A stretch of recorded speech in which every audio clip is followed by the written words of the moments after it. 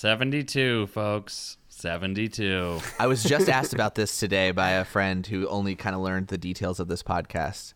And they were like, how do you do 100 about one game? I go, the asymmetry, baby. It opens it up constantly. It really does. Yeah, exponential episode growth. That and 2 decks and an evolving meta alone just like serves us so well in terms of content creation. It's hard to think of a lot of games that actually can last this long with meaningful discussion. And I honestly think that like it's sort of an endless well if you really, really get down into it, which is what I feel like what we're trying to do in this podcast is like try and dig deep, you know, obviously because it's about just one game. I think we've just scratched the surface. Yeah, I kind of am with you. I know, like, it feels like the more we like truly dig into some of these concepts, the more kind of elusive they start to feel. And like Root is just such a rich living game that it's so hard to like actually encompass the whole thing. So it's a big task. I could easily see it going long, you know? Well, we've said it. We're doing 101 episodes. Okay? So that only leaves us with 29 more episodes. Okay, wow. So we really got to get into like the eldritch horrors of Root at this point. Yeah. We got to cover the cosmic. Yeah, before we move on to Cosmic Encounter. Right. I actually just have a little bit of a recent invigoration for the game because I taught it to some people recently. Ooh, and I have not taught Root in a long time. Most of the time I've been playing since quarantine has been online. And so everybody I've known already knew how to play. So I've rarely had to actually teach it. So I had to go a little bit back to our teaching episode. I was like, got to remember exactly what our tactics were on this. And, Gummies. Yeah. We did well on the snacks. I don't think we had gummies available, but Mike and Ike's were available, which everybody liked but me. Or Good and Plenty, is it? Yeah. Good and Plenty. What year were you teaching it in? Which is the black licorice one? Good and Plenty.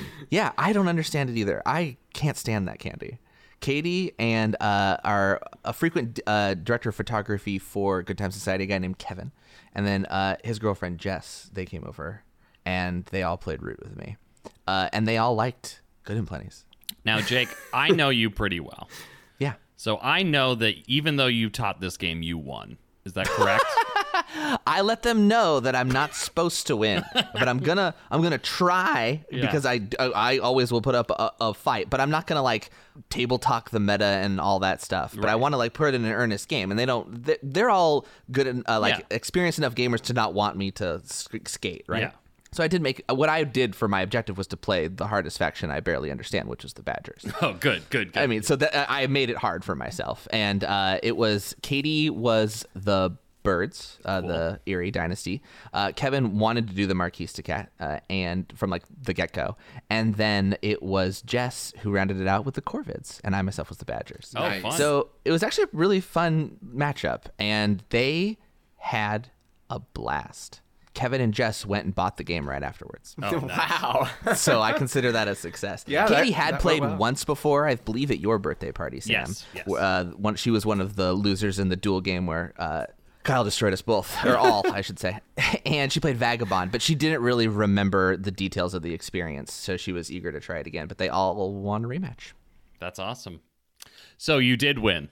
I did not win. The Corvids won.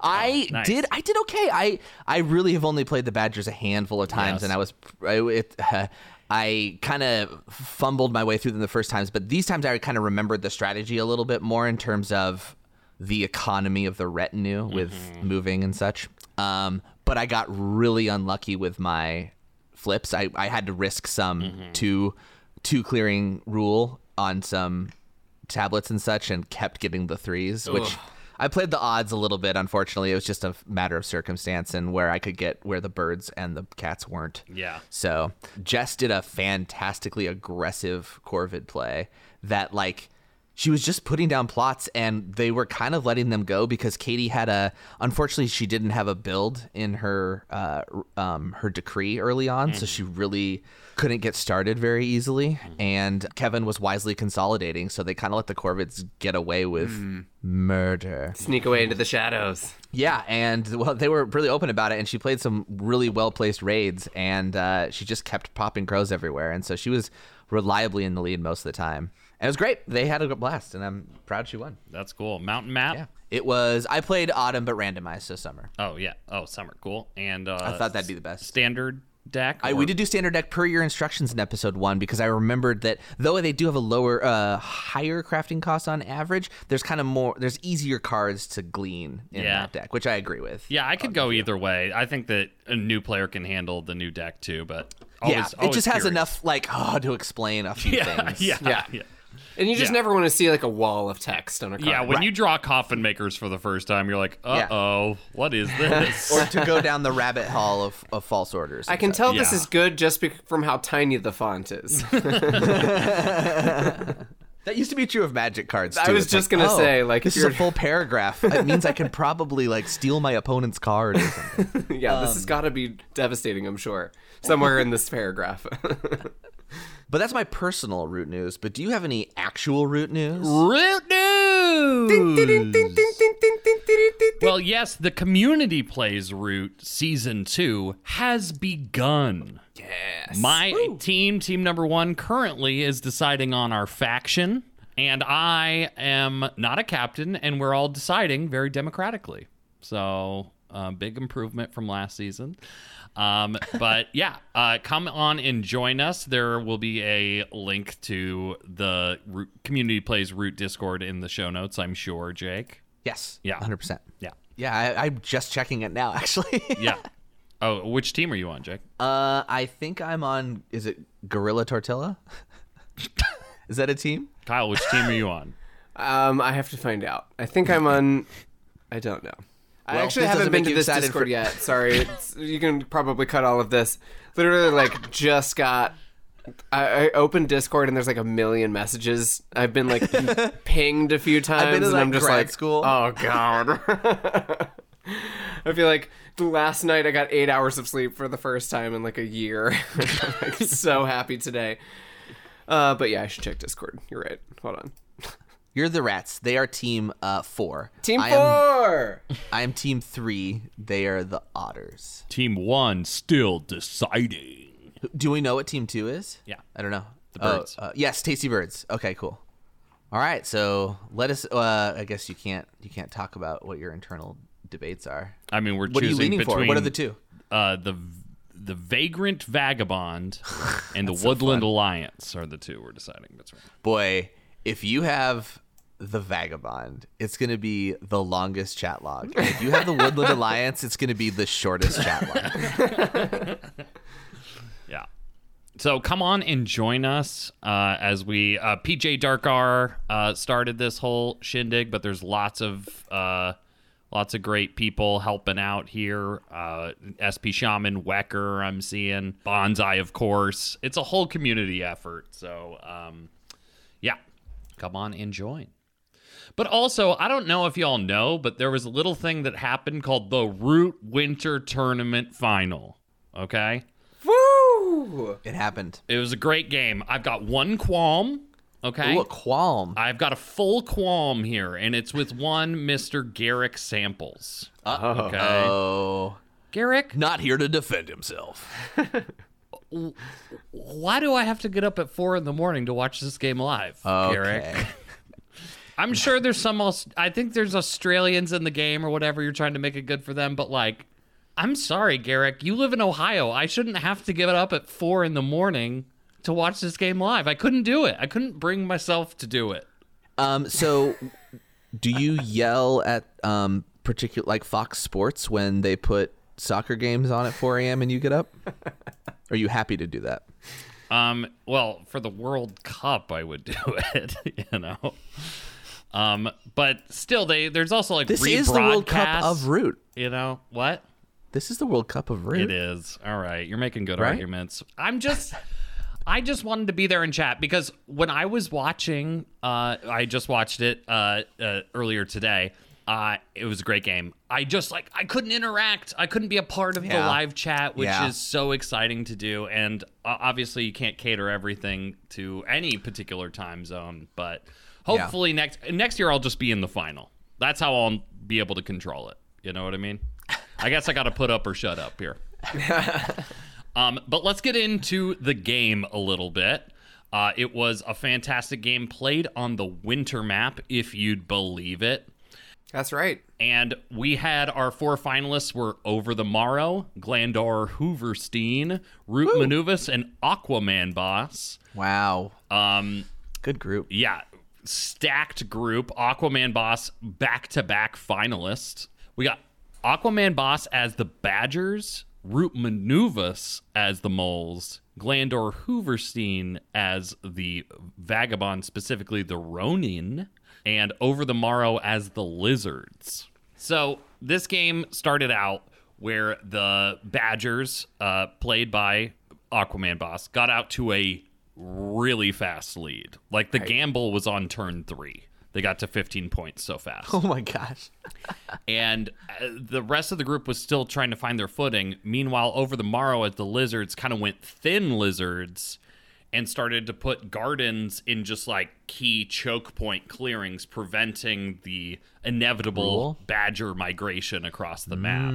Yeah, sort of using those gardens, which rule their clearing, to kind of like box out the badgers, to kind of contain them in their half of the board, which is a really cool strategy. And the thing that allowed the Lizards to go for this play was that both Lizards and Vagabond kind of like squashed the Moles in their first turn.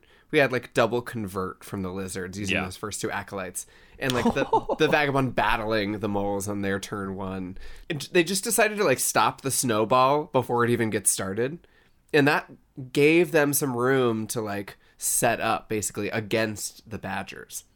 And I don't know. I mean, it was sort of a weird way to like respond to, like, how would you describe this mix, Sam? It's sort of 2 really slow factions and 2 really fast factions kind of duking it out. Badgers and Moles being the fast ones. Yeah. And Badgers were racing, and Moles got checked early, which I think is the right call. I mean, I tried to do this in last year's final where I was like, whoever is choosing Moles, we're going to come after you. Yeah. And that we're didn't deleting work. this from the board. Like, yeah, and it was Aquaman Boss as the Moles, and it didn't work. The Moles did just fine in that game. Didn't end up winning, but got very close.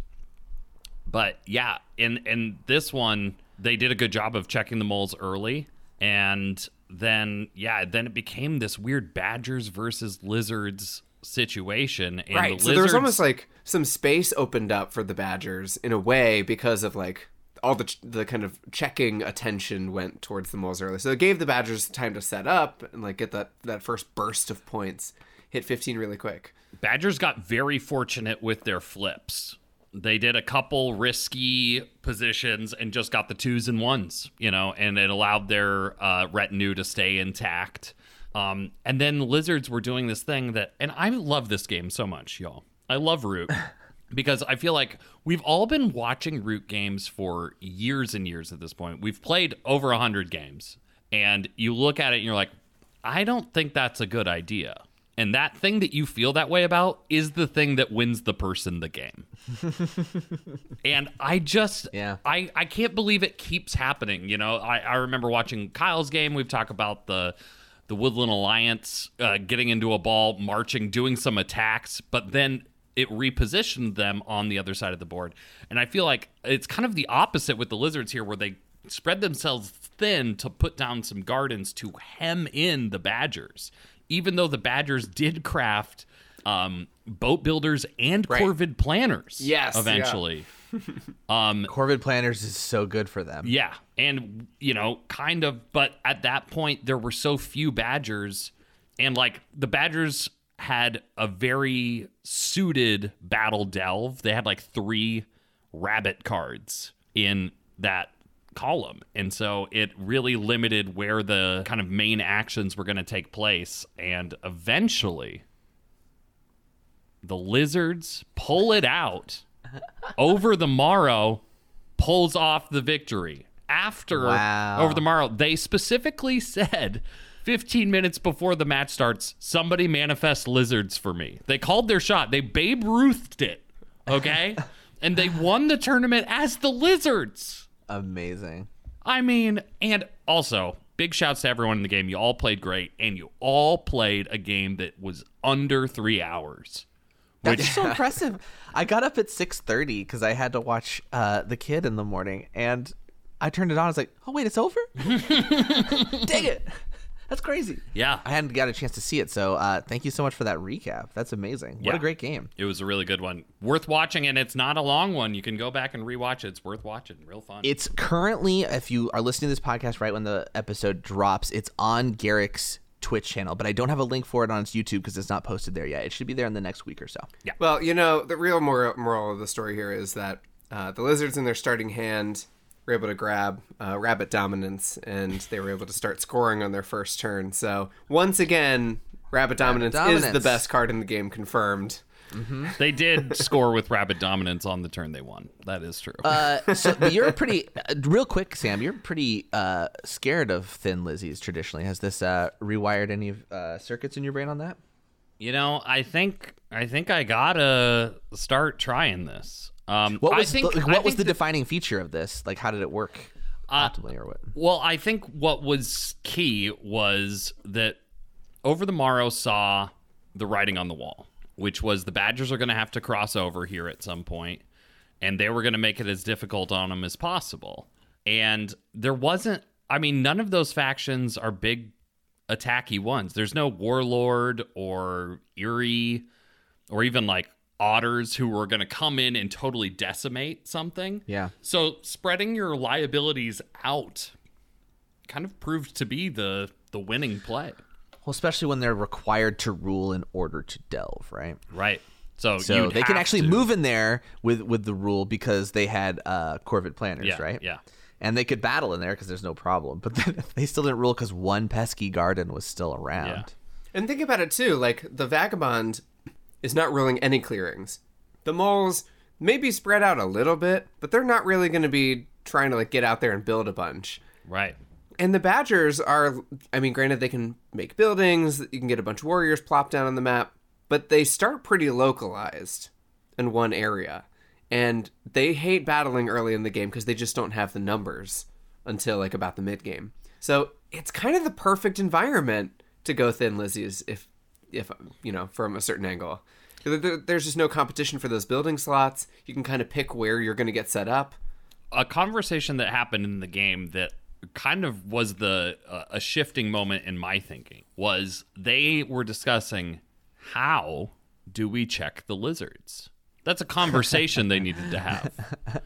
Whereas previously, like, it's like there or there, and this one makes more sense, right? Like when you choose your key clearings, you eliminate the dirty work of having to choose how or where, really. Well, it's also winter, right? Which is a little bit sparse. And also, so let me remember, winter also has, is that one shared forest up top? Yeah. Which can Yes, have up the to mega 2, forest. right? So the Badgers don't have to traverse all up in there. So unless the moles are popping up there, the Lizards can kind of sprout up wherever they want a little bit and not have to worry. Like, it doesn't take much, I guess. Right. Yeah. And the Lizards had gardens, I think, in like 5 or 6 clearings. That's crazy. You know? And it's like, yeah, what do you do about that, you know? Yeah. And he's just going to get acolytes when protecting him. All right. Yeah. Well, congrats. Love that story. Eager to watch it now. Yeah. Congrats Over the Morrow. A well-deserved win. Great game. Great tournament in general. And thanks again to Garrick and Lily for doing the tournament. It makes all of our year. And happy winter to all those who celebrate. At 4 a.m. Pacific Standard Time. All right. Hey friends, Future Jake here. Glandor Hooverstein, friend of the pod, mentioned to us that we should make a shout out to Zeraus, who's an artist on the Woodland Warriors Discord, creating some evocative art from many of the games of the semifinals. I'll put a link to their finals picture in the description, but you can head on over to the Woodland Warriors Discord for more. All right, back to the show. All right. Today's episode, we are talking about counterintuitive strategies in Root, Yes. and I wonder if Thin Lizzy's is going to come up. It's something that we wanted to touch on. We do guides here where we kind of say, like, what is a strategy that works kind of like overall in most situations. But today we're going to kind of talk one counterintuitive strategy per faction that, you know, that might kind of go against the conventional grain, as you were. So, like, here's an example. Like, is Small Mole a counterintuitive strategy? I think so, right? Because I feels like by the default actions of the game, they assume you're going to build some buildings. Yeah, and they give you them. Yeah, you look at your player board, you've got these tokens sitting around. It's like, okay, great, I should be digging tunnels, I should be building buildings. You're incentivized to do buildings because they have a benefit, and namely card draw for markets, which feels like a big deal to the moles when you're first learning the board, right? Right. Yeah. I remember when we first got the Underworld expansion, Kyle and I are like, you can draw 3 cards on the first turn with the moles. And we're like, that's broken. Like, that is the greatest opening of all time, you know? But since we know that, like, you shouldn't put a building down until you absolutely have to. Right. I think it is counterintuitive a little bit. I think definitely upon Underworld's release, of course it's a counterintuitive strategy. Because, yeah, like you said, they give you buildings. But at this point, the accepted meta is that you don't, you know what I mean? At least for the first few turns. Yeah, instead of using your actions to build buildings that put your engine online, instead you use those actions to just recruit single moles to the burrow. Like, how is that a strategy? Yeah. And yet, it kind of like prevents people from coming after you so hard early in the game. And then once your snowball starts, it's kind of impossible to stop. So it was sort of like people were getting away from the sort of knee-jerk, kind of like short-term gain, long-term failure approach, and instead kind of reverse engineering their understanding of the faction's like outlook and strategy so that it actually does work. And that's definitely against what you might think upon opening the box, you know? Yeah. And what a lot of these counterintuitive strategies involve is opening up some liability. A lot of our guides, and I think a lot of the conventional wisdom in the game, is to limit your liability, which is why Small Mole has become the kind of like de facto strategy, right? Because You don't pay the price of failure. exactly, yeah, you never have to pay the price if you never put down a building, or put down a building only when you're ready to, you know, prevent that from happening. But you're saying the strategies that we're talking about today are small mole in their nature and that they limit liability? No. Or it's the opposite, that Yes. they open up a liability at the risk of doing something novel. Right. Okay. Most of them. The first one we're going to talk about is not.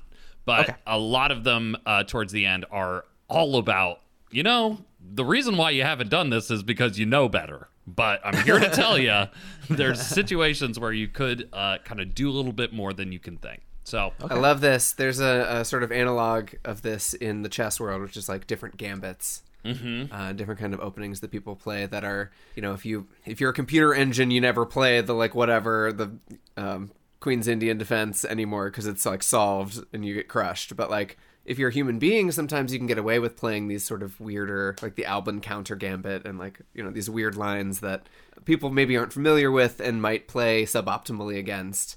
And you're taking a risk that your opponent might really know what they're doing and be able to handle it. But also, you could be creating exactly the opportunity you need to win the game.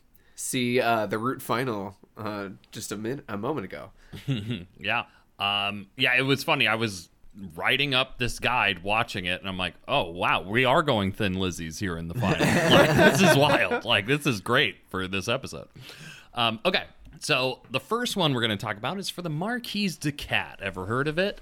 And it is placing your starting workshop in a fox clearing, record scratch. So This is the coolest strategy. yeah, this is what the cool kids do. And now this is what I do. This is going to become the small mole, is my guess. Is like, this one's the lightest in the counterintuitive strategy. So, what is it?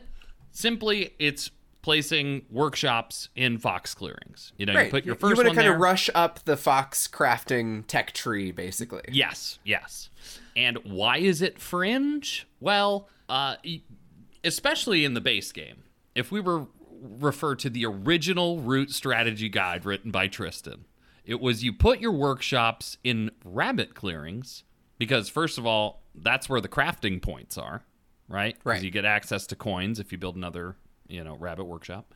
But also the rabbit action cards of like Cobbler, Better Burrow Bank, and Command Warren were very helpful for the cats who had a very limited action pool. Exactly. And because crafting costs were so expensive, really what the goal was is to get 2 rabbit crafters.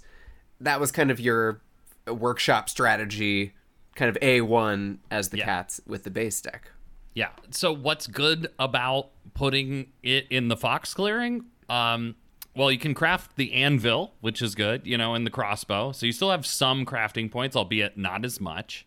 But actually more on that first base level if you're not going to build another workshop. You have access to more crafting points. 1 fox opens up a number of possibilities. Yeah. Which is kind of amazing. I mean, you can craft the crossbow for a point, which is nice. Yeah.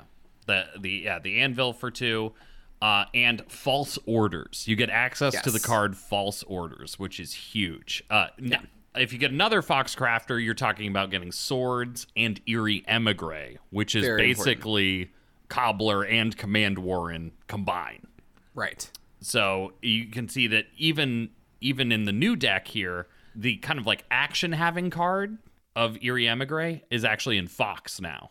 And the rabbit ones are what? Charm Offensive, Swap Meet? They're more like card focused rather than action focused. Exactly, yeah. So the good thing about rabbit in the base deck is it opens up actions for the Marquise.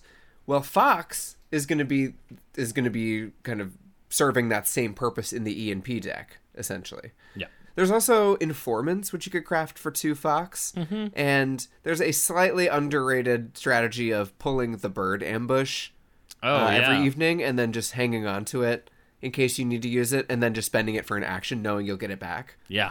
Ooh. Yeah. That's pretty solid. So why did this counterintuitive strategy take so long to catch on? I think we've identified it already. It's kind of the change in the deck, really. Yeah. It's that with Exiles and Partisans, this 1 fox crafter, or eventually 2 fox crafters, turns out to be a lot smoother of a path for the cats, is like crafting tech tree, as you put it, Kyle. I want to provide a counterexample and see what you make of it. Okay. It sounds like the main reason we want to go fox is for false orders and for extra actions through Eerie Emigre, basically. Mm-hmm. That's like the top 2 best things about the fox crafting sort of tree. Mm-hmm. What about mouse? Because in the E&P deck we have the League of Adventurous Mice, which lets you exhaust an item in order to take a move or a battle 1 time during daylight. And as we know, mouse, you have the ability to craft a lot of items using mouse crafting power. All the items. So that kind of combination would give the cats access to additional actions as well. So what makes fox sort of like better than mouse when you sort of are looking at it from that angle? I do think that it comes down to, that's just kind of like a multi-tiered situation, right? You have to get League of Adventurous Mice and then at least a bag or a tea to get 1 item. Now, I think that mouse crafting is totally legitimate, but I think the access to false orders... Dude, false orders. ...is the best card in the deck. It's 1 fox. That's crazy. Yeah. And especially for the cats. Like, if yeah. I'm going to have to uproot somebody, which is already a bad situation... If you got false orders, now it's a real thing. Like, I can actually spend my turn moving and attacking again, maybe spending a bird card to build there. You know what I mean? And that false orders is just going to make that a lot smoother. But I do think that there's a shout for mouse crafting as well. No, I think you're right. False orders is game saving, potentially, for the cats. Mm-hmm. So, when should we employ this strat? I think this is like a whenever. This isn't very situational. I think that, like, look at your opening hand. What do you think? And especially if like putting a workshop in a rabbit clearing would cause your other starting buildings to be in a suboptimal position, then it's just a no-brainer. Like Fox is kind of the path of least resistance at this point. Yeah, and the nice thing about, especially if you're using add set to get set up as the cats, you'll have some flexibility with where you're going to place your buildings, your starting buildings. Mm-hmm. And if there's like a slightly central Fox clearing, it's great to be able to place the workshop, the kind of least valuable building, in sort of an exposed or slightly risky position on your startup. And yeah, I think there's a lot of like harmony with starting in Fox, and the cool kids are doing it, and just go do it. The cool kids are doing it. If the cool kids were putting a workshop in a rabbit clearing, would you do it? Yes, but only you if wouldn't steal a car.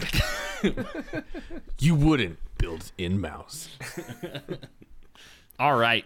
Our next kind of counterintuitive strategy here is pretty funny. A listener suggested this one is Corvid's plotting for effect. And what I mean by that is when you plot based on how advantageous your plot's effect will be. Which this one's kind of fun because it's like a counterintuitive strategy. Yes. You mean no bluffing? Essentially playing it for what it would be optimal there? Yeah. Put the bomb in the crowded clearing? Yeah, exactly. This is such a like Princess Bride strategy. You know what I mean? All right, so why is this strategy like a fringe strategy? Well, because often the first plot your opponent will guess is the one that's the most optimal for you, right? And it will impact them the most, whether you're, getting cards from their hand or blowing their stuff up or trapping it in a clearing or whatever. And what's good about it is that you get actual value out of the effects of your plot tokens. Hey, you get some cardboard points from blowing something up.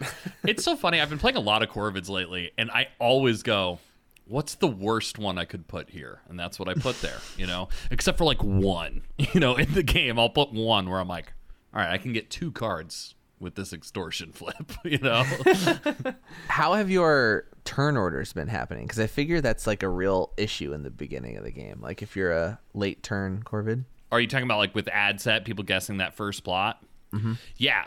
If you are not going first, I no longer put an extortion. I've been doing it a lot on digital. Kyle inspired me. I'm like, that's an extortion. And then it's like, it's a right guess. And you get it like every time. And you're like, every single time. Guys, if you're not going first, don't put an extortion down. I think that's really important to understand for this counterintuitive strategy. It's like, well, turn order is kind of important in like deploying this, but I guess you could also just go extortion. Yeah. Well, that's just the opening plot, but I know. Yeah. I know it's one decision of many, but it is also a defining one a little bit, but yeah. All right. So why did this take so long to catch on? Because it's incredibly transparent and can result in your opponent scoring off your obvious gambit. Your name is conspiracy. Yeah. You have to have secrets. Yeah, it's like, oh, really? I only have 1 card in move, and it's a rabbit card, and you put a plot in my rabbit roost clearing. I wonder what it is. So anyway, yeah, it's fun. But when should you employ this strat? I wrote when your group's meta has shifted away from this and putting a bomb in a clearing with lots of cardboard is the last thing they'll expect. Yeah. You gotta take your opponents on a like deep, dark journey through like a forgotten wood. And, the path out is only wide enough for one a few times before then everyone starts to get suspicious about what you're placing. At that point, you can kind of come full circle and start to put optimal things down. If you're playing against just like a fresh board of, new faces, there is no meta, you're just kind of playing a game route, I probably would not recommend this strategy because it is so transparent. And if people don't know your deal or like have a meta, they're probably just going to try and be safe and conservative and guess the like thing that would hurt them the most, right? Yeah. Bomb insurance. Exactly. Yeah. One thing that is nice about this strategy, though, is raid. Like, if you can make it so they can't expose you with it, or if, like, that the card limitations that your opponents have means exposure isn't a big deal, like, a plot like Raid is going to pay off dividends no matter what meta is happening. Because if they battle it away, you win. Like if you reveal it, you win. So, or I mean, you don't win, but you get points, and then it's there getting points for you continuously. Yeah. So like I feel like this can work in the in between of metas, contingent upon exposure, right? Yeah. A little bit. Yes, yeah, contingent on exposure for sure. And also, if you have a string of plots that people guess incorrectly early in the game, then you've kind of got a reputation, perhaps, as somebody who's being a little tricky about where you're putting your plots. And so then people kind of catch on to that and be like, okay, cool, and I see you're not going to go for the A1 thing. You're trying to, like, be clever or whatever. But that's exactly when you switch to plotting for To effect. standard gear. Yeah. I do love that. How often do y'all trick? I never trick. Literally never. I've tricked one time a face-up extortion for a face-up snare. Okay, yeah. Face-up snare trick makes sense to me. Putting a raid into a more advantageous position makes some sense to me, too. But a whole action? I'm always just so... I know, that's true. The action economy is so low. Yeah. Okay. I want to say something about using the raid for, or using the plot for a crafting piece only and like not really caring about what it is. But it could be sort of fun if you start with the strategy, and this is more of like an over the board thing, but if you start with the strategy of just randomly placing plots. Yeah. Which I know is always sort of like in the mix of like Corvid metas. Mm-hmm. Just like, hey, I'm randomly picking. Like, don't try and read my mind. Yeah. There's nothing there. I just picked it at random. But if you genuinely don't care, is what you're saying? Yeah, exactly. It'd be so hard to switch to plots for effect. So I guess choosing randomly, start that way at your own peril, because as soon as you start to like add thought to it or whatever, the game's gonna be up. I think I might just start going alphabetically. I have a system, but it's not a system that makes sense to anyone, and so it'll be very hard to guess. That's a brilliant idea. That's a brilliant idea. Okay, moving on. We've got an Eerie Dynasties counterintuitive strategy. This one, y'all might remember, is called Builder Gym. Hey. What? This is a strategy? Hey! It's valid? So what is it? It's starting with the Builder Leader. And remember, the Builder Leader doesn't start with a card and build. Yeah, it's recruit and move. Yeah. Yeah. Which is It's pretty good. Those pretty are good, decent. actually. Yeah. Just flexible. Yeah. Why is this a fringe strategy? Well, that's easy because you have to get OSHA certification for like everything. Oh my gosh, yeah, the red tape for Builder Gym. It sucks. Katie almost opened with it, and I suggested against it for her first game, but then she like crafted 2 items. I was like, oh, I'm sorry. Because she did I think, which is one of the counterintuitive things, like even when you don't have Builder, is still craft occasionally if you want to, because you're denying the points from the others even if you're only getting 1. And it worked out for her. She actually really denied some of us those things, but she had pitched Builder, and in retrospect she probably should have taken it given her hand, and I just didn't give myself that information when advising her. So like, fun problem. Yeah. But so I'm surprised to hear this is working in other levels, Yeah. not first games. Here's something that Builder really only affects 3 items, right? Tea, coins, and the anvil.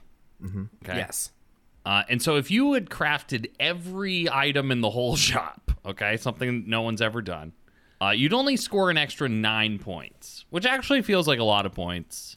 But really, 4 of those are coming from coins. And so it really comes down to, do you have coins? Right? Like, that's where the value is. Yeah. Getting extra value is obviously what's good about it. And I would only advise it if you got multiple high value items in your hand, or maybe in the river folks' hand, that you feel comfortable that you can craft, right? Yeah. Makes sense. Also, you have to have a bird card for build, because we can't forget about that. I'm going to pitch something to you, Sam, which Yeah. is Builder Gym worth going for if you start with 0 items in hand? No. Because aren't you going to be dumping those cards into the decree anyway? And wouldn't you want them to be like out in the wild? I think here's your opening 3-card hand for Builder. You have a bird card, and And then you have a T or like 2 T's would be pretty good. Or a coins or 2 coins. Or 2 bird cards or something. Yeah, or maybe you can see in the Riverfolk hand that there's something. And you also have to remember you got to get these roosts down to craft the coins. So you're going to want to start in a rabbit one. So it's just very situational is why this thing hasn't caught on, truthfully. The other bird leaders are going to give you a lot more value out of the gate, with the exception of Commander. I think that Builder is a better opener than Commander, but Commander does provide some like mid to late game value that Builder Gym really doesn't give you. Builder Gym's like is the most useful at the beginning and is the 3rd most useful to start the game. Did you mention sword in your items? Oh, sword. Right. Swords. Okay, so yeah, here's your opening hand. You got a bird. You start in a fox clearing. You got a bird card to put into build, and then you got anvil and swords. And you're going to get 2 extra points for that very narrow window. It's hand dependent, is what we're saying. Yeah. It's really the situation why it hasn't caught on. Because, but like, it's a fun opening. Go ahead. Like decree. I was just saying it's a fun opening decree, right? Like it makes it doable without having to go battle away folks constantly. If you don't need to do that or can't do it because they're denying you the ability to. It's just that like Despot, right, also doesn't give us that recruit, right? We still have to put more cards into recruit as Despot, just like we would with Builder. But if Despot battles 1 piece of cardboard, boom, that's the 2 points we were just talking about. Yeah, and it's also the added benefit of removing opponent's cardboard. Yeah. Which is always good. Yeah. I wanna see if we can make this even better. Okay. Because I think with Builder, like, the goal is to make up for lost time in a way. Yeah. Right? If you're going to open with this strategy. So, like, what are some ways to, I guess, like, improve on the model? Because in my mind, if you're just trying to get out to an early lead from crafting items, like, that's just a recipe for, like, the tallest blade of grass gets cut first. You know what I mean? Sure. People are going to gang up on you. One thing I was thinking about was Builder Gym relies on card wealth and kind of card advantage in order to make up those like points that you would have gotten from being like charismatic or whatever, or from battling cardboard as the despot. So it might be interesting to start Builder Gym in a rabbit clearing and craft like swap meet on turn 1 and then like charm offensive and these try and find ways to make your card advantage calculus a lot better. Because I don't know, maybe that would lead to more points like later in the game, just like an overall healthier balance. Dude, an early swap meet is amazing. Oh, I love a 100%. turn 1 swap meet. Yeah, that's such a great suggestion, especially because it's birdsong, right? So that's before you even need to add to the decree. Yeah, I think that's a shout. I think you're playing the slot machine a little bit there, Kyle. Definitely. But, and also it's just like, well, if you want to go card wealth, you could also just go double build. Yeah, that is true. But double build is a clock, right? Yeah. I mean, sometimes you can't afford the clock. I don't know. Double build is riskier than this in a way, right? Oh, yeah. Well, you're going to lose, I mean, yeah, it's a clock that you can afford, but I mean, I don't know. My analogy isn't making sense, but this clock is in your price range. I don't know. Like double build is a sabotage a little bit, right? But it's the engine's rolling pretty quick out the gate. Man, double build Builder Gym is like that's a hat on a hat. You know what I mean? You'd have to go. That'd have to be turn 2. You start double building with Builder Gym. Sure, right. But unless my destiny's fulfilled. Okay, hold on. Starting a mouse. No, you can't do it. Can't do it. You have to like buy a card from the Riverfolk or something. Yeah. Oh yeah, you can just buy. No, because you can only add 2, and you got to move twice and build twice. Mercenaries. There it is. Mercenaries. Okay. Okay. Enough nonsense about Builder Gym. Our next counterintuitive strategy we got here is the Woodland Alliance Ball. Okay? So what this is like you get lots of officers and then lots of meeples on the board, okay? We're really using our entire supply here. And we have a migrating ball of mice moving and dropping sympathy, and possibly, if need be, leaving bases undefended. Whoa. Base is undefended. We've seen it. We've seen it before. But if you're Yeah. getting lots of officers and you lose, is it half of them? You lose half of Yes. them. Round it up. It's unforgiving. And Jake, I think you're already pointing out, why is this fringe? Because Yeah, okay, yeah. you usually want to spread sympathy and save your organizing for like the nearby clearings. You know, we all know how to play the Woodland Alliance, okay? Yeah.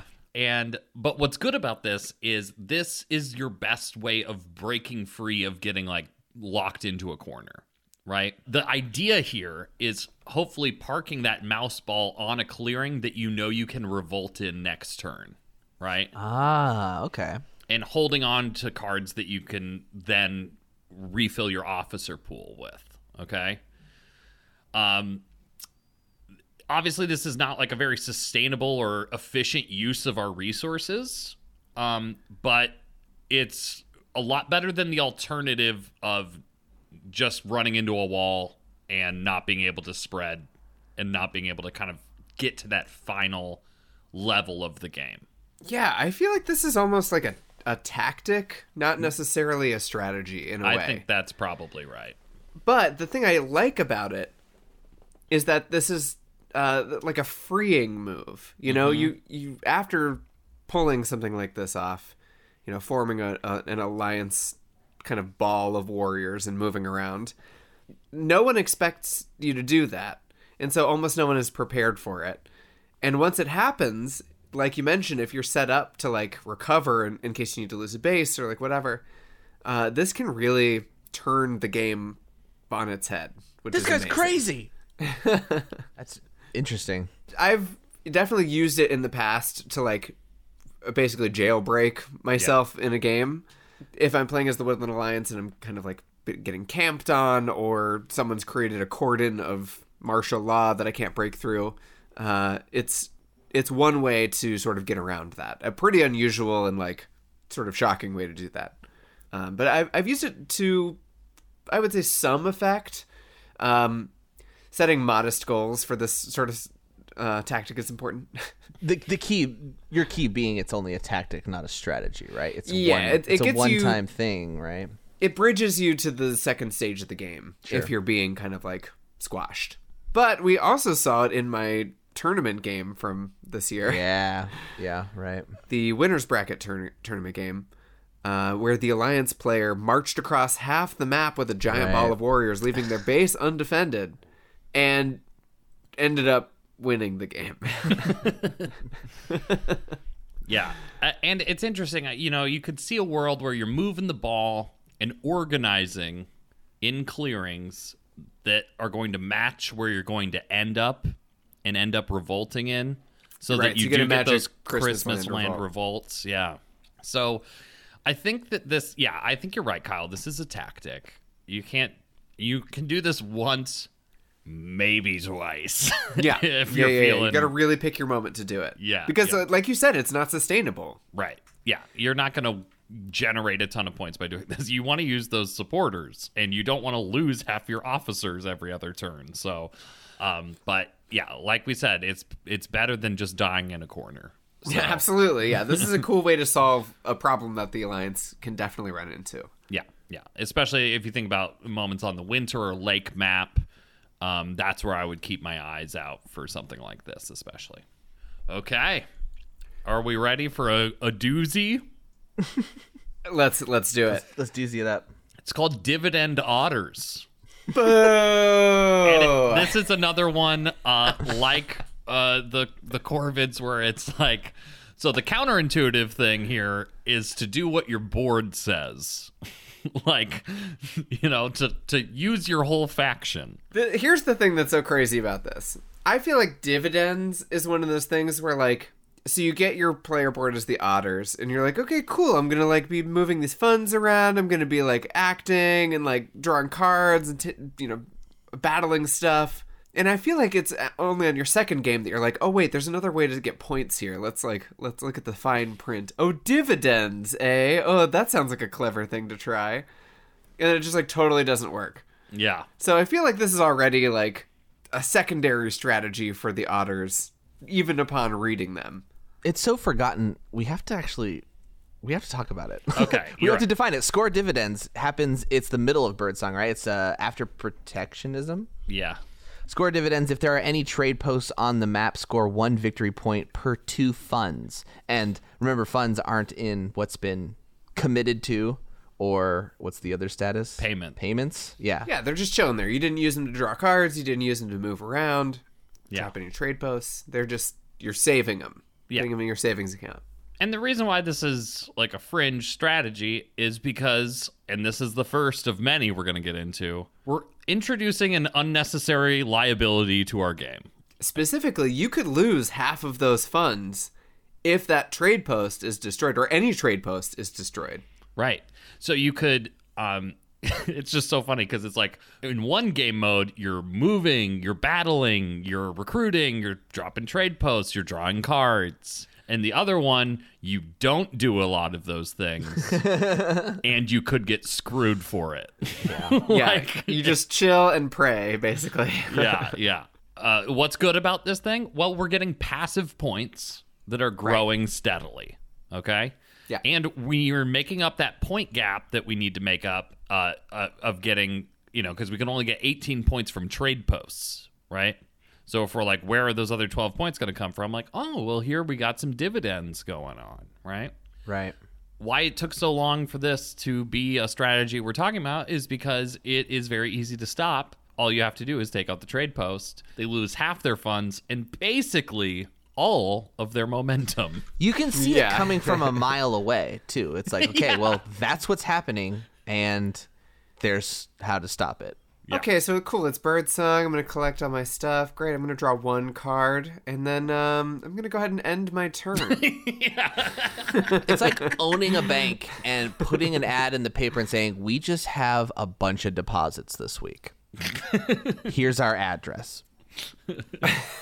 So what's the actual score curve on dividends otters? Because at a certain point, it becomes an unstoppable scoring mechanism, right? Well, I mean, other than just take out the trade posts and then it's very stoppable. It's Okay, one. sure. Isn't it one? It's 1 point for 2 funds. Yeah. Right. And protectionism will generate 2 funds every turn. Ooh. Right. So you can start by, after you drop a trade post, Right. Turn 1, drop trade post, 2 points, right? and you draw 1 card. Right. So you got 5 otters on the trade post. Yeah, that's turn 1. Yeah.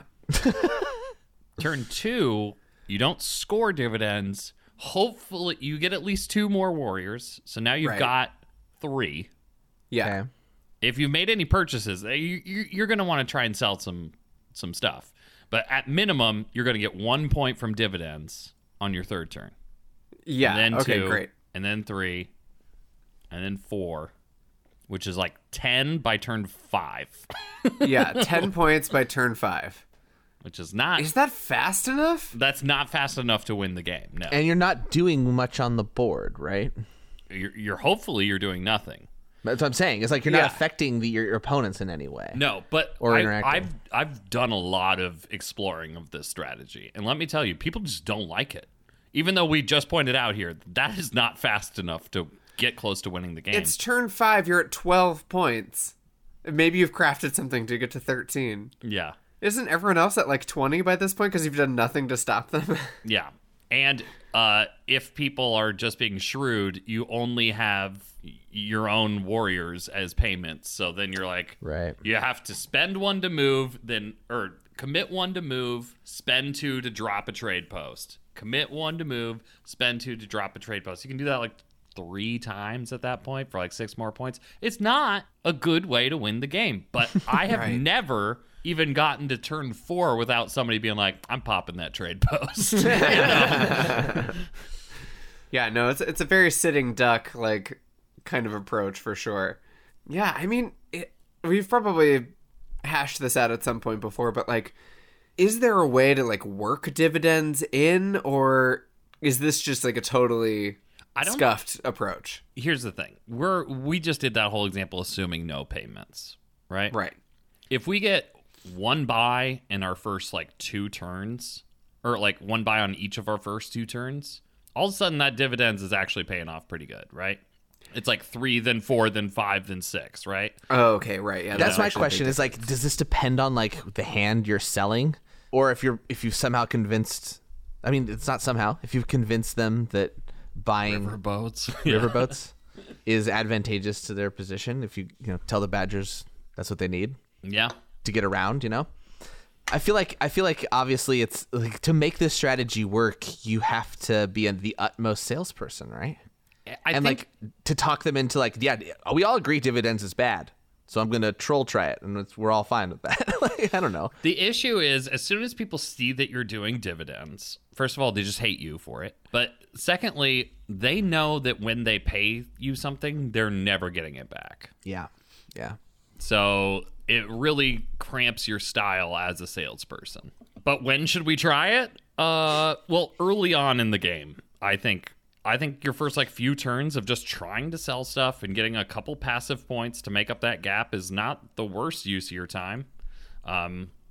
Also, you can, against like some passive opponents, if you know you're not going to get punished for it, if you got like cats and lizards, those are both factions that have a lot of warriors and don't like to battle. So those are good factions to try to sell a couple wares, and then it turns out that you're trying dividends this game, And positioning would be important as well. Like if you can pick a corner clearing for the river and set up there, make it inaccessible, like that's going to be a good way to get a head start on a dividends play. Mm-hmm. Which factions are like absolute no-nos to try this against? Probably the Lord of Hundreds for several reasons. Sure. Like the mob token, right? Like it's like, okay, now I have to break up one of my pairs of dividends to battle this mob token, Yes. Or Yeah. God forbid they throw 3 warriors on a mob token, and now what are you gonna do? You're gonna you're not move even and scoring drop dividends, another you gotta trade battle a pose? bunch. Like, any interruption to the dividends immediately makes it so that you've already wasted your time. Sure. That's what's so devastating about it. Yeah. Okay. Anything else on dividends? Yeah, just false orders is like a Yeah, nightmare you're right. for this strategy. Yeah, false orders will just totally toast you. I was just going to say, like, yeah, playing against the cats is probably your best bet, but if they're going for fox crafting, like, Right. I don't know.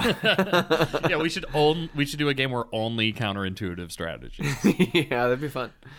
Okay, let's talk about Citadel or Swole Mole, or as someone in our Discord said, murder moles. This is obviously building citadels, just like as many as you can, and overwhelming your opponent with your warrior generation. This is really good because if you have all the citadels built, you get 6 moles per turn for free. This is kind of an intuitive strategy in a way, right? Yes, Because yes. you get that board and you're like, I don't care about these markets. I want to get my troops on the field. Yeah. Yeah. And it's we talked about this as a viable strategy in our moles guide. And it is. I would say the reason why it's fringe is because you're introducing an unnecessary liability to your game. Well, a liability. It is. I guess it's unnecessary because you don't have to build them, but like to employ the strategy, you need to build them. Right. Like, what do makes you it need unnecessary? warriors for? To defend This is a your war buildings. game, Sam. To defend what, Kyle? To defend the buildings that you've built. Right. Exactly. To disrupt your opponents too. It is still like the concept of like you have Yes. to be interactive. This isn't a Euro. Like I'm not trying to stipulate. I'm not trying to split hairs, but I am curious as to what you mean by an unnecessary liability. Right. I think that's a great point, Jake, right? Like, don't I need to interrupt my opponents? And it's like, yeah, if you weren't so good at racing. Well, additionally, like, do you need to, or are where you are at currently even beneficial to do so, or are your opponents like kind of hitting each other? Right. Are your opponents occupied somehow? Yeah. They shouldn't be. They should be focusing on you, but because you're the moles. Right. So if we're kind of going to like, when would you do this? I think it's like you have to read the carnage on the wall.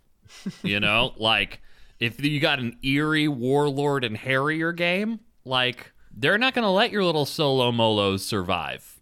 Like, your idea of just like, oh, I'm just going to be kind of on the board enough to sway my whole engine, and then I'll, like, get onto the board. Yeah. That's not going to work if everyone's really battle hungry and wanting to take out your moles and they know what you're doing.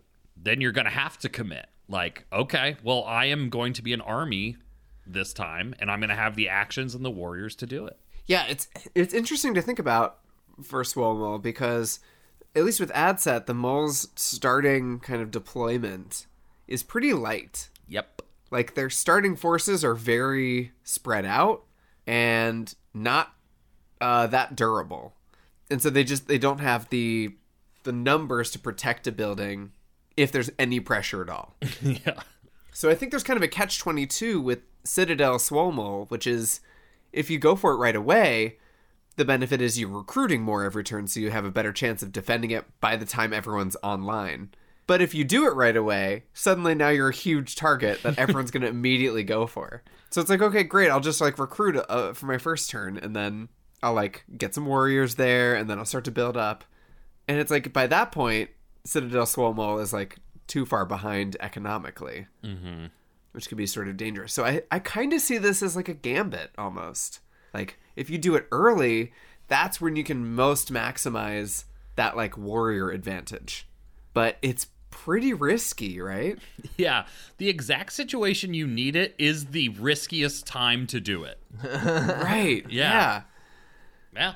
But if you can manage it, if you can kind of keep yourself alive with the Citadel intact for like even one turn and move those moles in to defend, like, you're good.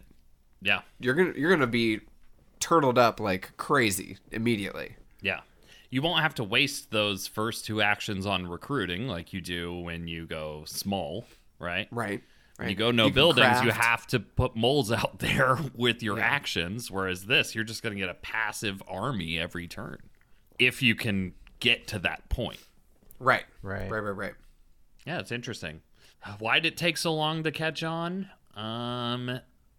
The price of failure. Yeah. I mean, it feels like this is also really contingent upon, like, can they stop you? Like, I know I cited earlier of, like, your opponents fighting each other, but maybe you've isolated yourself positionally in the woodland, right?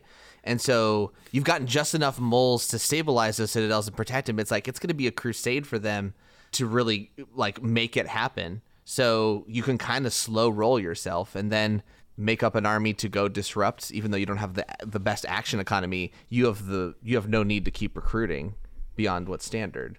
I don't know. I don't think that, like, I guess building is your actions, right? Yeah. Yeah, that's the difficult part, is that you But you need can to still reveal sway. a card. Once you get Brigadier, like, your action troubles are gone. Like, Right, and that's like, you can sway pretty quick after you get swole, yeah. as the saying goes in the gym. I don't know. I feel like, I love that this is both intuitive and counterintuitive. Like, it's intuitive in the way that the faction was designed and counterintuitive in the way the meta is developed. Yeah. It's very impressive in that way. Very much, yeah. Well, I mean, the thing is, as soon as you build a citadel, you've created a target on the board for people to fixate on. Yeah. Yes. And it's like, if you think you can handle the heat, you have to really, like, calculate that, I feel like. Can the Eerie get to me? Are the cats going to really spend their first turn, like, coming in here to battle? How far away is the vagabond? What cat wants to? Like, no one wants to have to go through that. Everybody's playing to the height, right? But as we've also noticed in the finals game, everybody knows what moles do systematically, even regardless of their strategy, which is they get rolling. And so the stopping them early is the meta. So I guess it's like a combination of turn order, faction, and what's happening above the table, right? Yeah. Right. So in my mind, I see this as like a militarily greedy type of strategy for the moles. And it's definitely a pretty uncommon thing to see. Sometimes you'll see like a version of this in digital with players who are just getting their hands on the moles and are trying to kind of like play it like the faction board might indicate it's worth trying, it to be played. Yeah. But I think that like a really truly like skilled moles operator pulling this out in a game has to be responded to like very quickly, right? Yeah. Because if you let it develop, it's going to be very hard to crack later on. So this to me does feel like it's a power grab really early in the game. It won't show up in terms of points, but it will show up in terms of army size. Yeah. I love that, Kyle, is that the way it works is if your opponents let you get away with it. Exactly, yeah. And it's going to take you an extra turn to sway Brigadier because you're revealing one card of your opening hand to build that Citadel, most likely, if you're going to go for this type of strategy. So you can maybe get like Marshall or something. So your action economy kind of takes a hit. Like, it develops a little more slowly, but like, who's using Brigadier to battle twice in turn 2 anyway? You know what I mean? That's fair. That's fair. Still moving them out of the burrow, Very helpful. Yeah, Very helpful. Yeah. Okay. From a swole mole, we go to a thin Lizzie. We've talked a lot about thin Lizzies on this episode already, how it was done to great success in the Winter Tournament final. And this is where you're building single gardens in many clearings as opposed to stacking multiple gardens in one clearing. Okay? Oh, man. This is such a fun strategy. And this is kind of making me wish that for our moles sample, we went with Pump and Dump. Yeah, people talked about it on the Discord. I went with this one. But there are, if you're interested, there are many fringe strategies that were discussed on the Good Time Society Discord on the Woodland War Machine channel. Get in the chat. Tell us your fringe strategies. The reason why this particular lizard strategy is so fringe is because I specifically say it is. No. Because, here we go, the company line here, you're introducing unnecessary liabilities to your game. Yeah, you're taking a risk, all right? We can frame it positively in some ways. Yeah, This one feels a little more unnecessary in its definition, right? Because fear of the faithful, the same punitive measure, the not equivalent punitive measure as the moles, but a cousin of, is somewhat unnecessary because you only need so many gardens in each suit to either draw more cards or score an adequate amount of points when scoring, right? Right. Like the difference between 2 and 3 gardens is nothing. That is just it's an a extra liability point for your opponents. Yeah. And one less card for you. And one more ruled clearing to stop the Badgers all of the final game. But yeah, that's true. A clearing that you're taking up. Now, usually as the Lizards, your whole thing is like, oh, forget about me. I'm just over here. Yeah. So like the idea of taking up more space is absolutely frightening to me. The boys are back in town, man. They're in your way. The boys are back in town and they are gardening.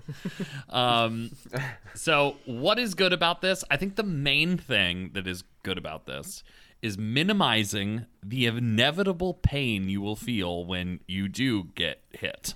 Okay? You're going to get hit, so you might as well lose less cards, right? You might as well not lose your entire base of operations, just like 40% of your base of operations. Okay?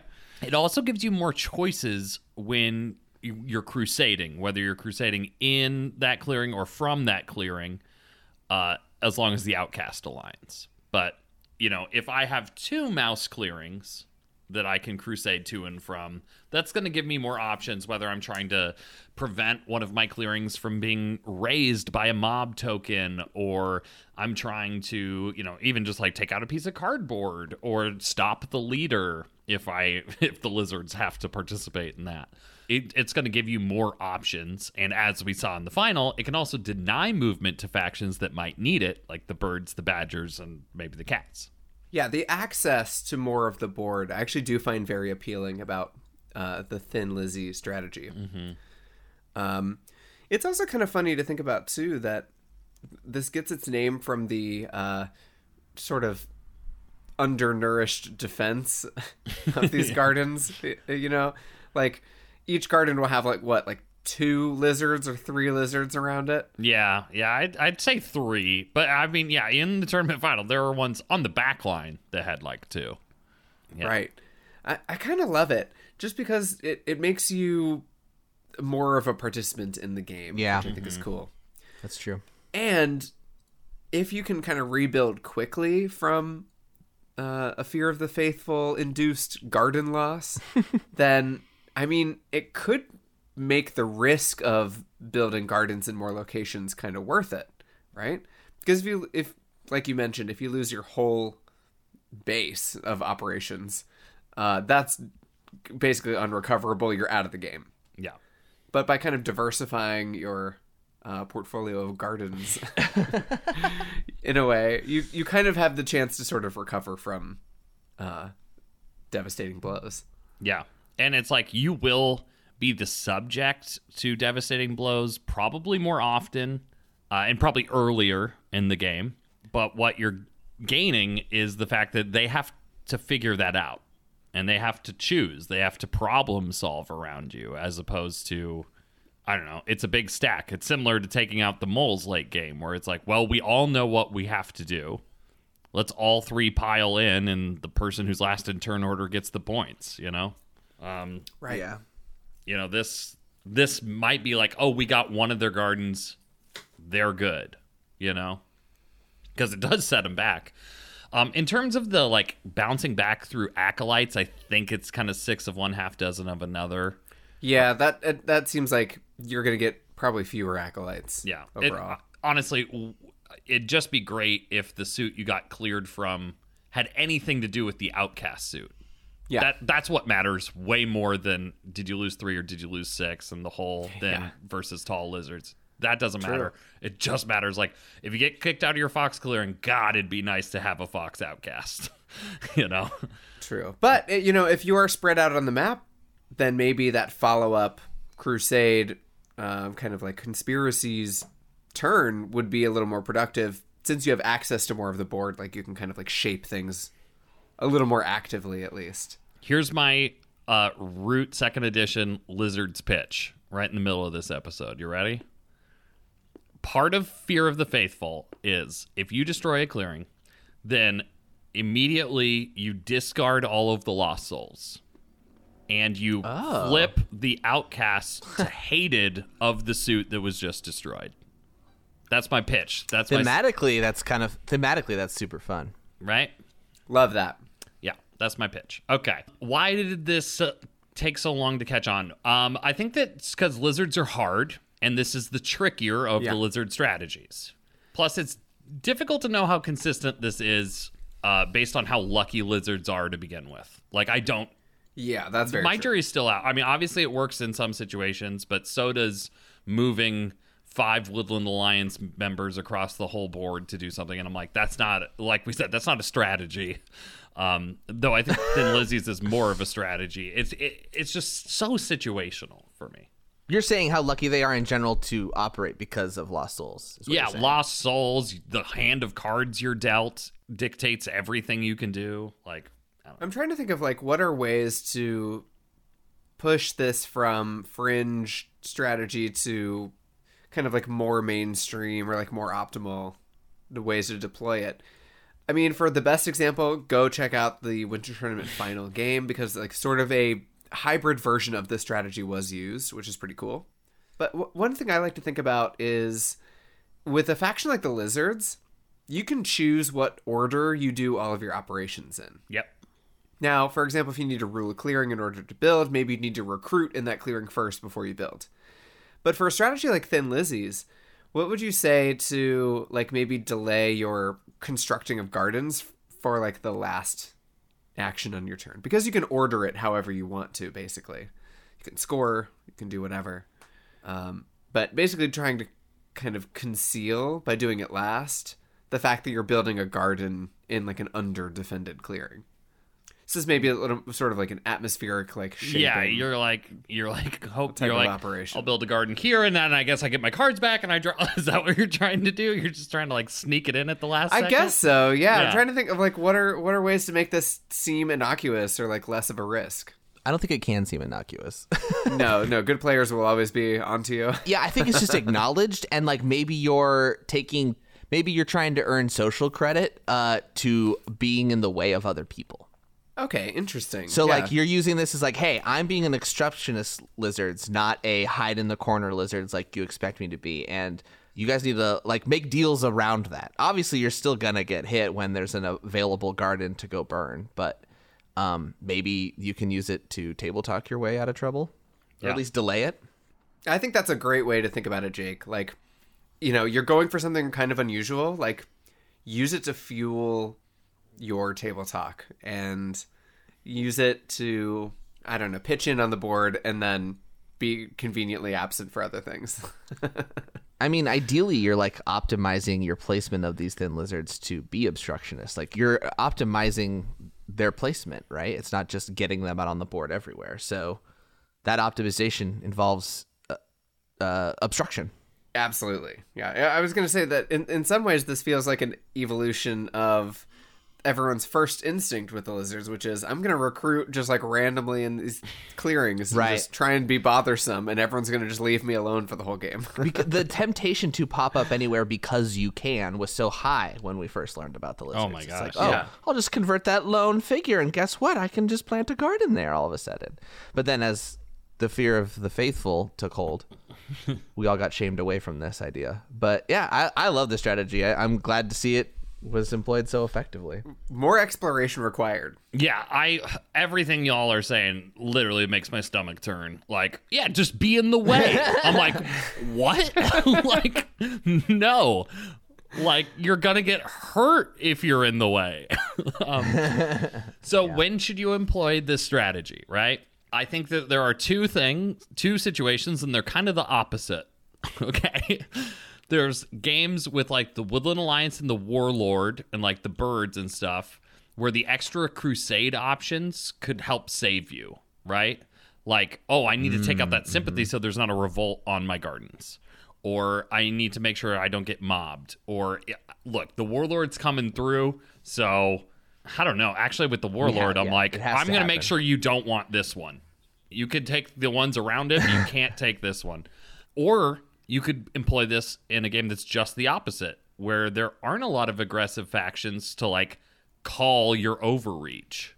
And this is what I think happened in the Winter Tournament final game, where it's like, well, who's coming for the lizards right now? Like the moles are kind of playing catch up. The Vagabond was on the other side of the board, and the Badgers couldn't kind of get through. So the lizards were like kind of free to expand into this territory that a Lizards player usually wouldn't. Yeah, shaping the battlefield in a way, right? Like you're like kind of guiding where the other factions are even able to be. Right. I mean, you're creating the like microcosms of where the other factions are. Like that's a pretty cool way to use this strategy, I think. Yeah. But you're right though that the thing that was missing from the tournament final was a faction like the Warlord that was going to be able to just like kind of brute force their way through one of these outposts. Yeah, no one carved a path, and the Lizards really would have felt that. But I mean, so it's a really good read of the game by Over the Morrow. But yeah, that's why that's why I still haven't given it my seal of approval. But more because there's certain faction mixes that would totally counter this strategy. Basically hard counter it, right? yeah. And I've seen Lily do the thing where she spreads out, maybe not in all the suits, but a couple suits are thin so that she can like clean up the like sympathy tokens and stuff. I've seen that strategy before, and it's good. This is a good game. Okay, now it's time for another. Shouldn't this be intuitive, counterintuitive strategy? Yes! This is the Incite Warlord, okay? And by that I mean actually inciting with the Warlord. Okay. This is a quote-unquote fringe strategy because you're putting cardboard points on the table, often in places that you won't be able to defend. Right. So you're spending a card to place a mob token at your Warlord, right? Right. But then the thing about the mob tokens that they proliferate and they start to spread, and soon it's the tail wagging the dog. You're just trying to follow where these free cardboard points are like roaming around the board just to try and defend them, basically, right? Yeah. I mean, it's great if they like go into a clearing where it's like, oh, that's going to, kill two buildings. So I will park there and defend it because, all the better. But yeah, sometimes it's like, I'm not going to go there. Like, that's not my plan. I'm not in the mood.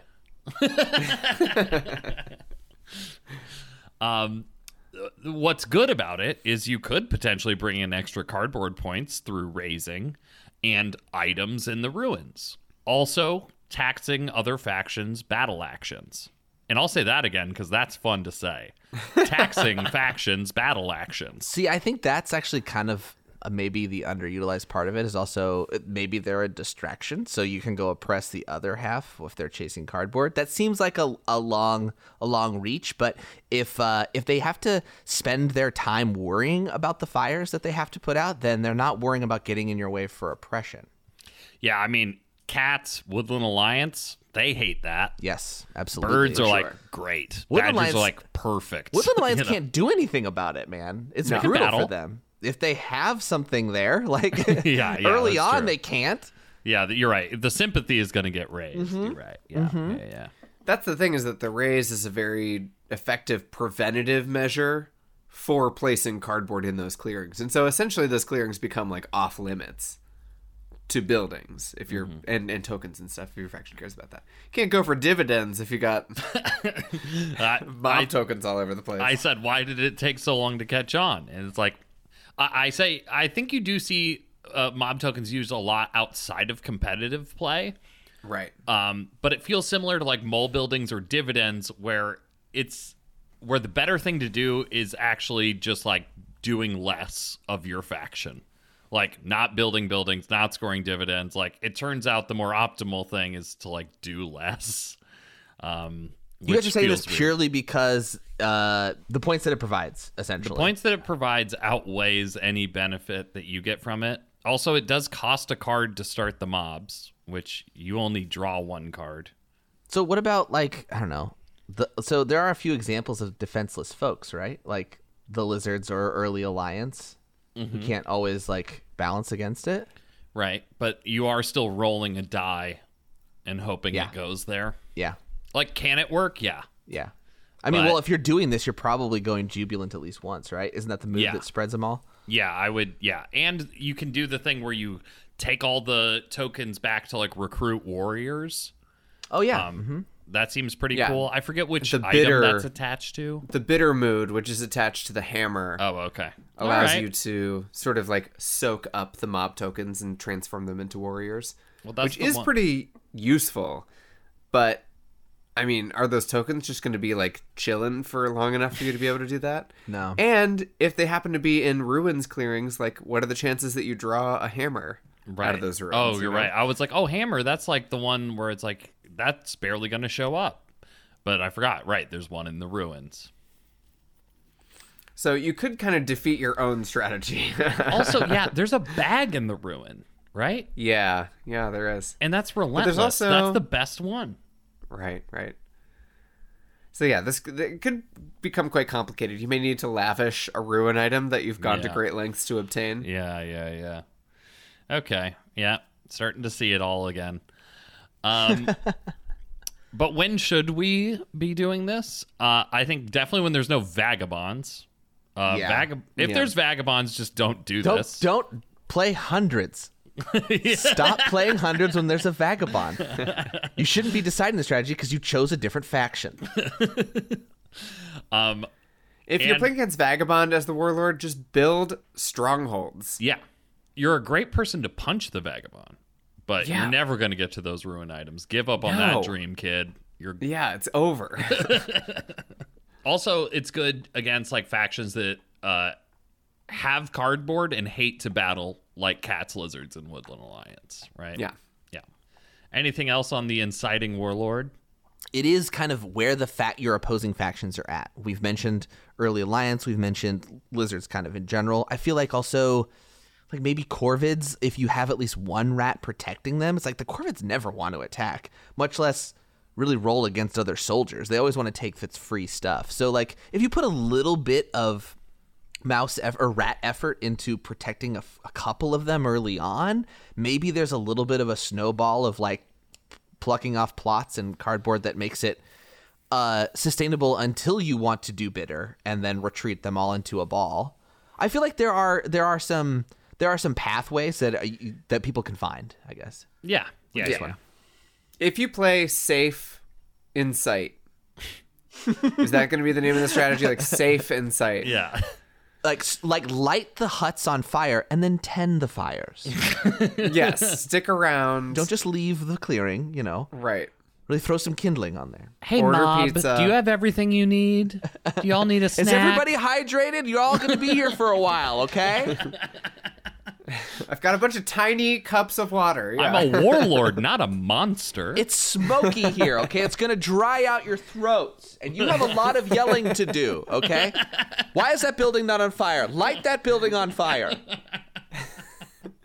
Yeah, it's sort of funny to think that like you could create like a swathe of unbuildable territory on the map, which is sort of fun.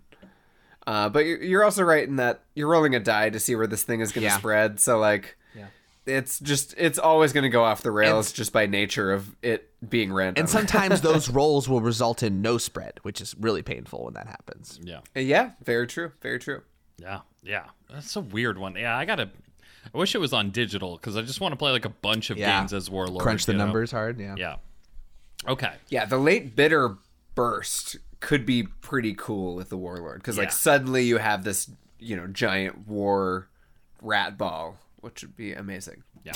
All right. Next up, the other Marauder counterintuitive strategy. We got the Badger Police.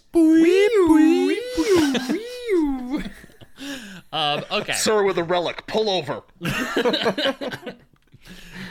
This is Badgers using their retinue to actually battle people instead of battling just being like a price they pay for delving, right? Oh, okay. So why it's fringe, I think, is because Badgers have a lot to manage already with their own puzzle.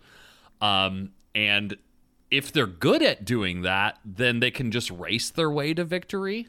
And so policing is pretty unnecessary at that point. Kind of like what we landed on with moles, right? Where it's like, okay, you could become a police force, but like you could also just start running faster than them. You know what I mean? Right. Yeah. Okay. So this is definitely a counterintuitive type of strategy, but remember the Badgers are technically a red faction. Oh yes, of course. So they have to earn their stripes in that regard.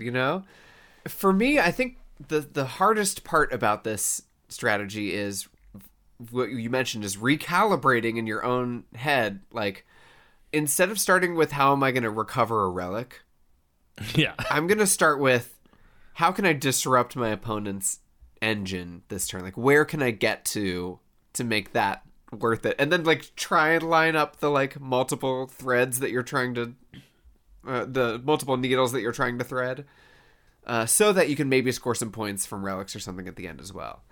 We mentioned this in the guide, but it really is about aligning incentives for the Badgers to be played well. And in this one, we're kind of incentivizing the like police actions a little, or like weighing them a little bit heavier. Right. And we talked about this too in the guide. Like, if you like get a relic, you can use Devout Knights like offensively to really do some damage, right? Right. Because then your battle actions, like, I forget what the dice are, but like the defender rolls a 1 or a 0 like most of the time. And so like you're just not taking damage from these battles. If you just put a bunch of cards in there, you can, similar to like an Eerie with a loaded decree, just really do some damage. That being said, like, you probably also have to recover some relics too. Like, that's the thing is like, what's the point here? I mean, obviously you're policing, so you are disrupting opponents, and generally you're probably gaining cardboard from it. So Kyle makes a lot of sense to me with whole like we're putting the balance of choosing our battle and delves, and we're tilting that towards opposition to, or obstruction rather than our own optimization of getting the relics. Okay, but like how far away are we going? Like how far do those scales tip? Do they go so we're not even really planning to delve at all in that clearing, or are we doing it to obstruct something that doesn't even result in cardboard because it at least eliminates the opponent's moles where they were going to sway or something? Like, what defines this strategy as being what it is? That's a good question. I saw some people talk about it on the Discord, and I kind of just feel like I think it's just like a a priorities thing. Yeah, I know. It's more of Yeah. an outlook than a strategy. Okay, there. That's helpful, actually. Yeah, and I'm not trying to split hairs. I'm just trying to define it in my head because generally the Badgers can really only battle where they can get to anyway. So are they going out of their way? Well, probably not, or they might not be able to based on rule. I don't know. I guess it doesn't matter if they don't rule in that place because they're not bothering to delve anyway. Right, the delving is secondary. This is basically just like a pair of sunglasses to put on this faction. Like, I'm here to start a bunch of battles this time. Everyone, like, look out. This actually would probably be helpful in a situation where you got checked early as the Badgers, and you're just like, well, now I can't rule multiple clearings, so I can't take the risk to get the 3s right now. So I'll spend my time hitting back. Like, I can get one relic and then hold on to it and devout knights into their face to at least get me some room. Yeah, I'm not going to get all my relics in by the time the game ends, but at least now I've slowed them down enough to maybe allow me to catch up.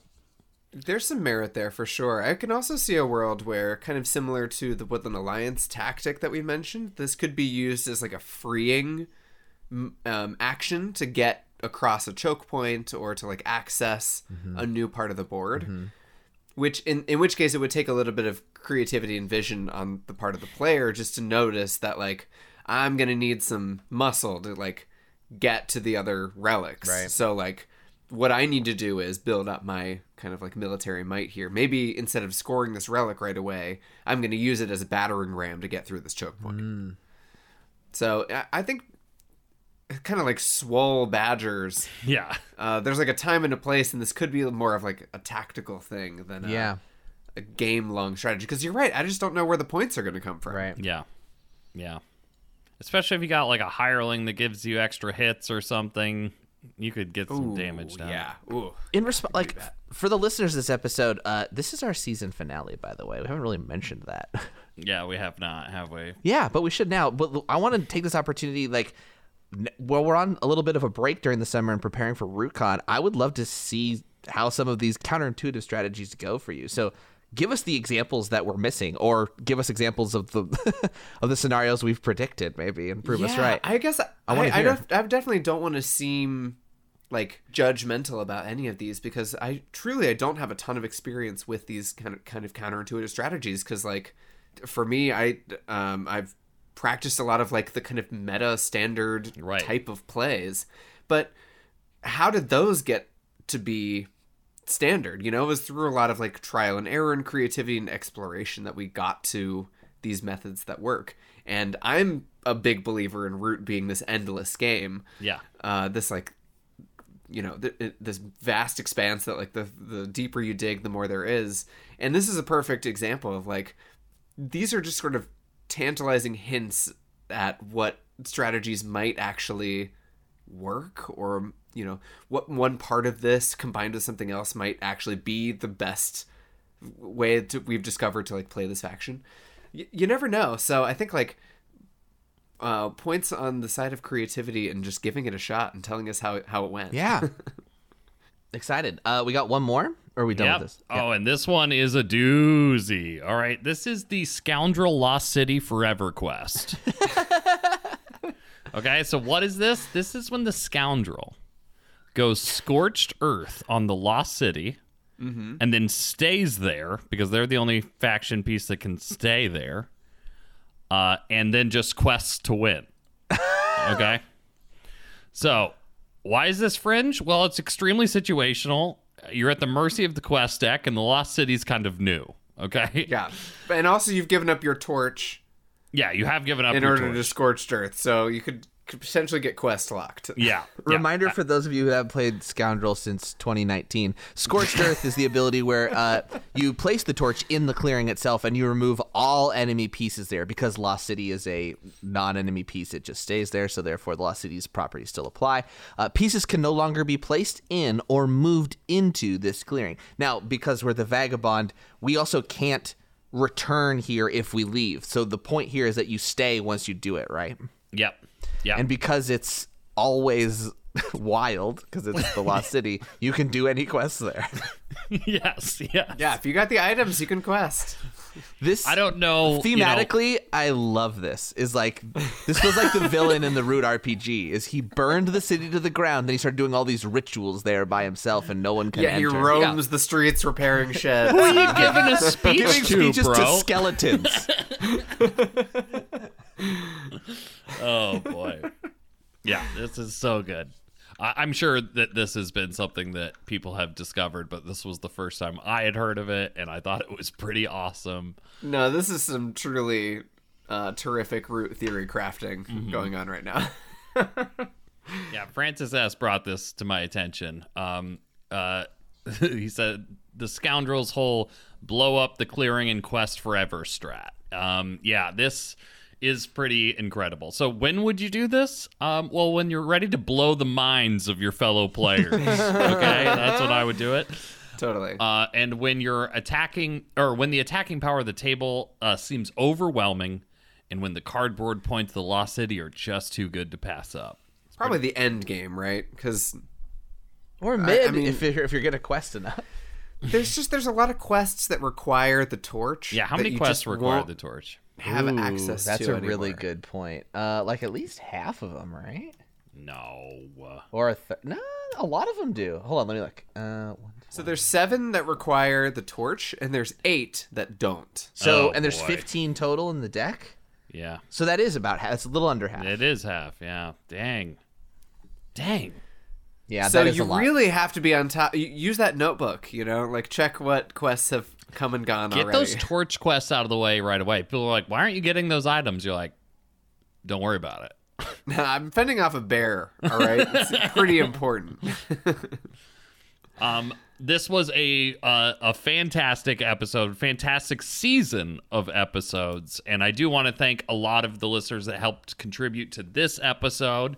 I'm talking The Annoying Alchemist, Gundar H. Stryker, Prestane, Geomorgsky, Nebuchadnezzar Shouts, Harriet, Francis S., Root Manuvus, Glandor Hooverstein, Over the Morrow, Garrick Samples, Bonsai 7000, Endgamer 1331, Monte Cristo 24601, PJ Darker, Elivaris, Better Pools, SP Shaman, It's Rudimentary, Squidmark, and Zev. Woo! And thank you everybody who's just on the Discord hanging out and contributing to the conversation. We really appreciate you as a community and as friends. This was really fun.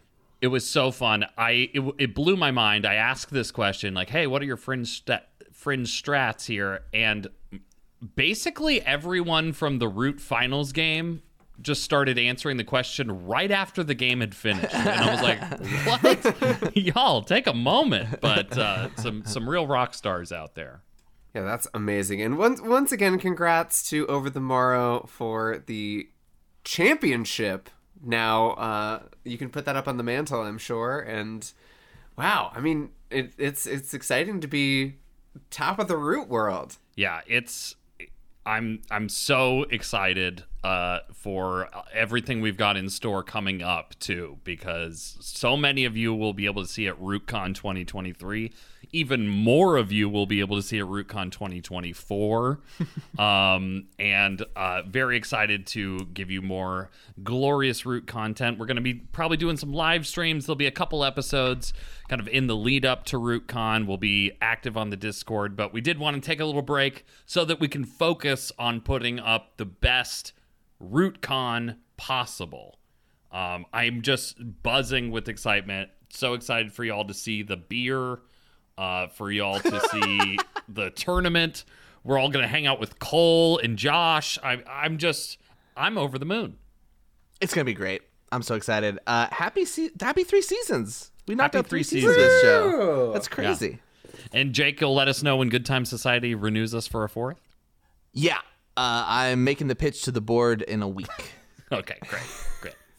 The board is dogs and babies. Oh, God. I don't think they will like this podcast. None of them can physically thumbs up. Several of them don't even have opposing thumbs, and the rest don't know how to operate them yet. Oh, boy. This has been a wild one. We got to interview Josh about the rule book. Yes. And that was such a dreamy episode for me. Yeah. All right, what was your favorite episode of the season? Go. So Your Friends Don't Like Root was actually really fun. especially I did talking to like that one a Rachel. lot. Yeah. It was really great to get perspective on that, I thought. Yeah, that was, I did enjoy having Rachel. I liked the Root Mythbusters episodes. And we did the whole Hireling World Cup. Yeah, we'll have to come up with our like kind of running series for season 4. But I know what you want us to talk about. That is.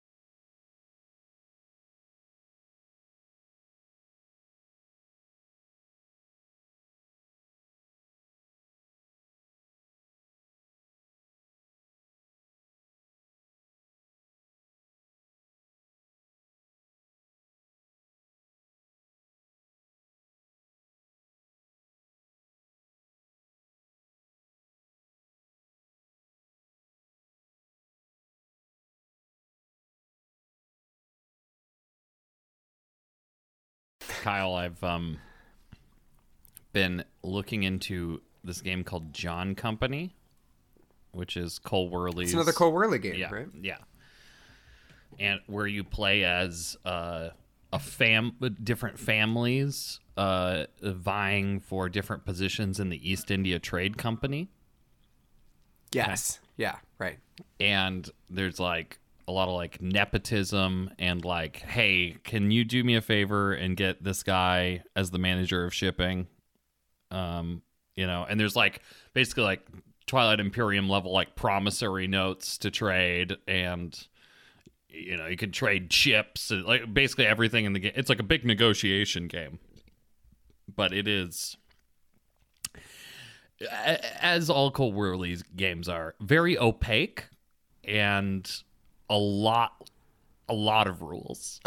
Yeah. It's pretty exciting. That's cool. I've seen the board for it Yeah. in a few different places, and it is like so lovely to look at. Yeah. It's designed well, and the production is like premium, but I feel similarly when we're like getting into Oath. I was like, oh boy, all right, I'm gonna have to take like 2 days to understand what this is. I'm just like so glad that one French YouTuber made all those helpful videos. Yeah. Oh yeah. This John Company is a 4.42 out of 5 on the weight. Oh, that's pretty heavy. I've seen a couple of great playthroughs of John Company. Not that I feel like I was able to pick up the rules necessarily from watching it just being played, but it was a really great time. It was on Garrick Samples Games channel. Yeah. I think he was playing with BotBot and Oh, Lily cool. and somebody else at the time. But there's definitely a few playthroughs of John Company on that channel. Yeah. Big Cole Wehrle fans over there. Yeah, I've always wanted to give Pax Pamir a shot. Yeah. Same. It's one game that I have not played yet that I really would love to play one day. Yeah, me too. I've done it once. And How was it? well, I just feel like playing a Cole Wehrle game once is similar to isn't- having not played. Yeah. it. Yeah, I'm sure, like, sure.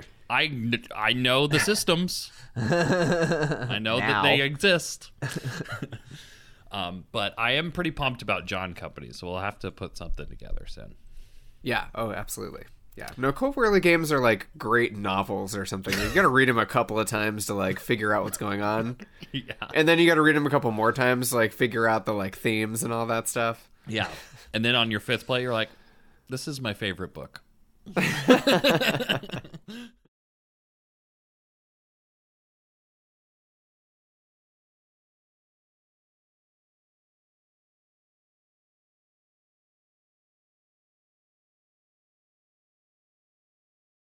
All right, don't stop recording. We have a root per D. Oh, We're gonna blitz through it. We're gonna blitz through it. Damn. All right. Yeah, let's do it.